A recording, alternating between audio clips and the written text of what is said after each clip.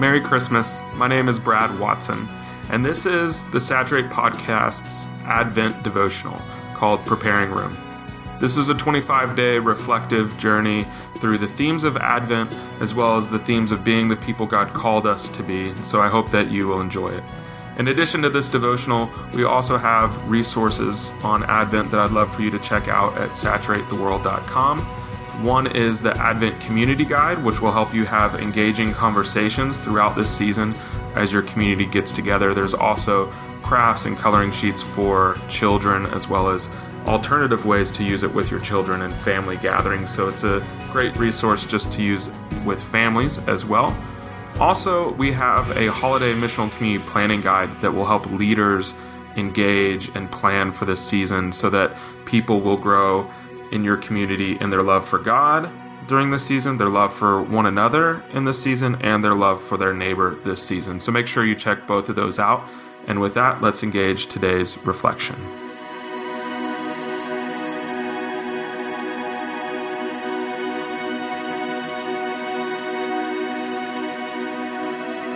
Good times have come, so go tell it on the mountain. We tell the stories that matter most to us and our world. The stories you tell at parties and over dinner and even in small talk have two overlapping qualities. You like them, and you think the people around you will like them as well. The stories we tell reveal what matters most to us. It reveals what we believe is good and what's right and what's happy and what's sad. And families have stories that are so important they get told over and over again. And the way into a family is to know those stories. One of my family's revered stories happened last year, and it was an instant classic. Last November, during our first Christmas in Los Angeles, we found, after much research, a farm only an hour away that would allow you to cut down your own Christmas tree. So we loaded the kids, a good friend, and my wife's aunt into our van and drove out of Los Angeles to fulfill our family's Christmas destiny. And the farm was nice, and we found a good tree, and we cut it down and carried it down the hill, and the people there measured how tall it was, and we paid, and a nice teenage boy who worked there carried it to our car and tied the bundled up Christmas tree onto our roof. And then we were on our way back home over the dry, rolling hills of the 101. It was a beautiful day, and the drive had a healthy soundtrack of James Taylor and Mariah Carey. Then, as we were driving 70 miles an hour through traffic, we heard something on the roof. Then out of the back of the van, we saw it. Our tree tumbling behind us. Mirela shouted, "Our tree! Our tree!" Our children turned in their seats and saw what we all saw. Our $90 hand-picked tree rolling down an LA freeway. Our oldest daughter wept, "This is the worst Christmas ever. This is the worst day of my life."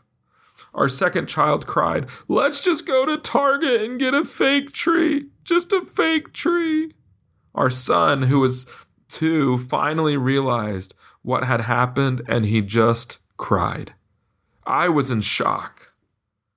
Amidst all the wailing, Mirela and I tried to figure out what to do. I wasn't about to go back and get another $90 tree, and I wasn't going to go to Target either.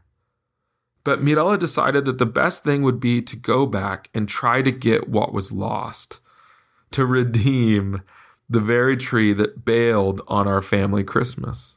So reluctantly, I turned around and we drove 3 miles back before circling again and looking for our tree. Our children were filled with some glimmer of hope, but I was certain we would add salt to their wounds when they saw the trampled and destroyed tree. But there it was, sitting neatly on the edge of the left-hand lane. And fortunately, it was there in a small stretch where there was a shoulder and a space for our van to pull off on the side of the highway. And then in my finest and perhaps dumbest moment as a dad, I ran down the highway, I grabbed our tree, I ran back, shoved it inside our van, and slammed the door. I had saved Christmas. The children cheered. The singing continued, and we haven't stopped telling that story because it makes us happy. Those we tell it to laugh, and they're in shock. It invokes a response, a memory. For those of you listening, it brings you into my world and my family. It's a good story. The good news announced by the angels in Luke 2:10 is a story that causes great joy for all people. It's a story that gets told often. The storytellers are angels, creatures from the kingdom of heaven, and then shepherds, creatures from the wilderness. The angels only share the story once. They go to the shepherds, they scare them, they declare the good news of the birth of a child and where to find him. The shepherds respond by racing to find and see this Savior and this baby for themselves. In fact, they tell each other, let's go and see this thing that's happened, this important thing. The good news and the story is historical. It's an event that's occurred. And now they're to go and see it for themselves. One of the very shocking things about this is that the shepherds are not part of the story. It has nothing to do with them except that Jesus was born to them. They're not an actor or a demonstrator in it other than the power to tell the story, the power to go and see it for themselves. And that's one of the great things about the angel story. The angels tell the shepherds the story. And they tell these people who respond, and they respond to the story by going and seeing. The angels enable space, and then they give them direction. They say, this is where you will find salvation, glory, and peace.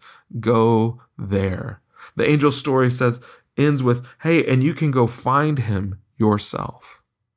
Now, I wonder how often we tell the story of the gospel with that kind of invitation, where we say, here's the good news about Jesus. He died, he rose again, he ascended into heaven, he's established the church. And then we say, come be part of my community to see him for yourself. Here's where you can go to find that love and that forgiveness.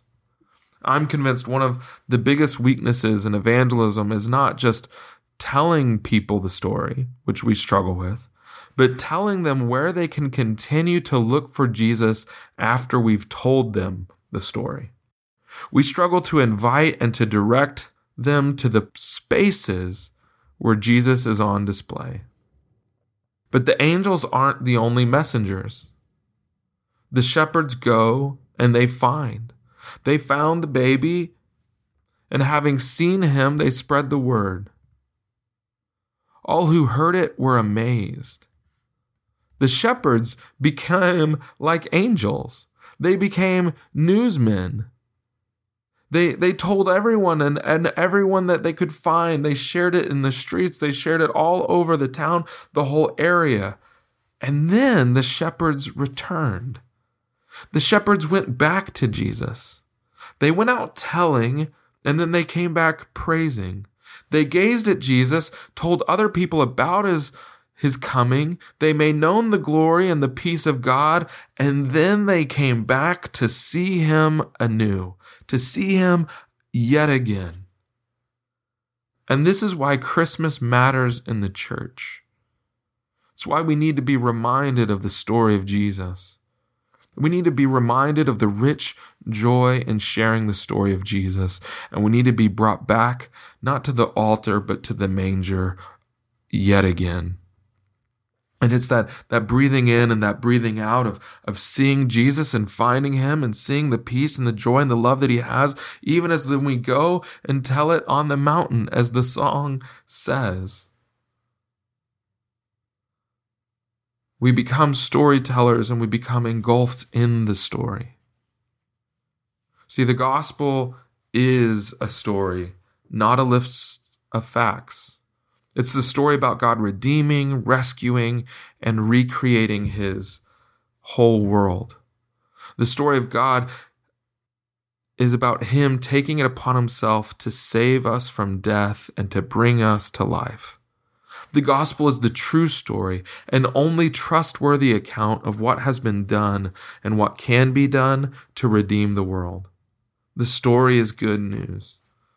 The gospel is the compelling story that doesn't fall flat on meaning.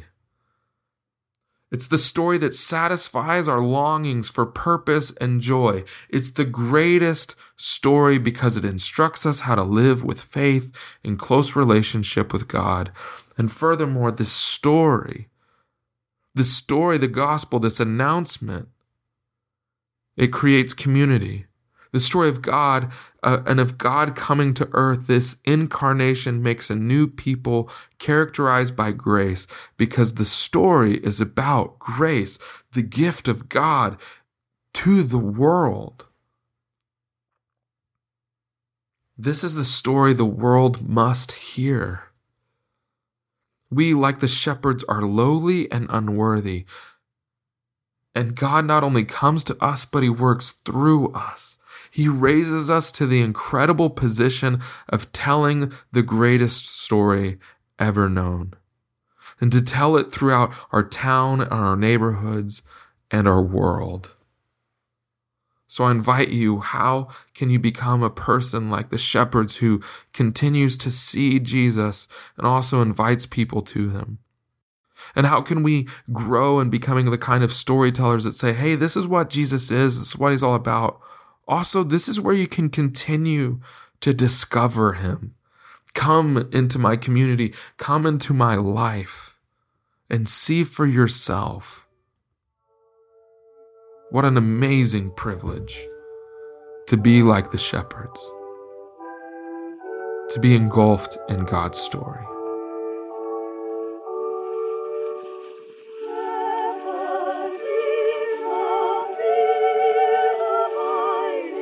Wait, before you go, I just want to say a few things about a new resource that's come out recently called The Gospel Basics for Kids. It's an amazing resource that we hope that you'll check out. It's for preschool-age children, and it guides these kids through discussions and story and music and crafts and illustrations and coloring sheets, all to introduce these young children to the important discipleship realities of gospel, identity, rhythms, and essentially the way that we teach and train and disciple adults, we're doing it for kids, because our children are not the disciples of the future, they're the disciples of today. And so go to saturatetheworld.com or amazon.com to learn more about the Gospel Basics for Kids and get your copy.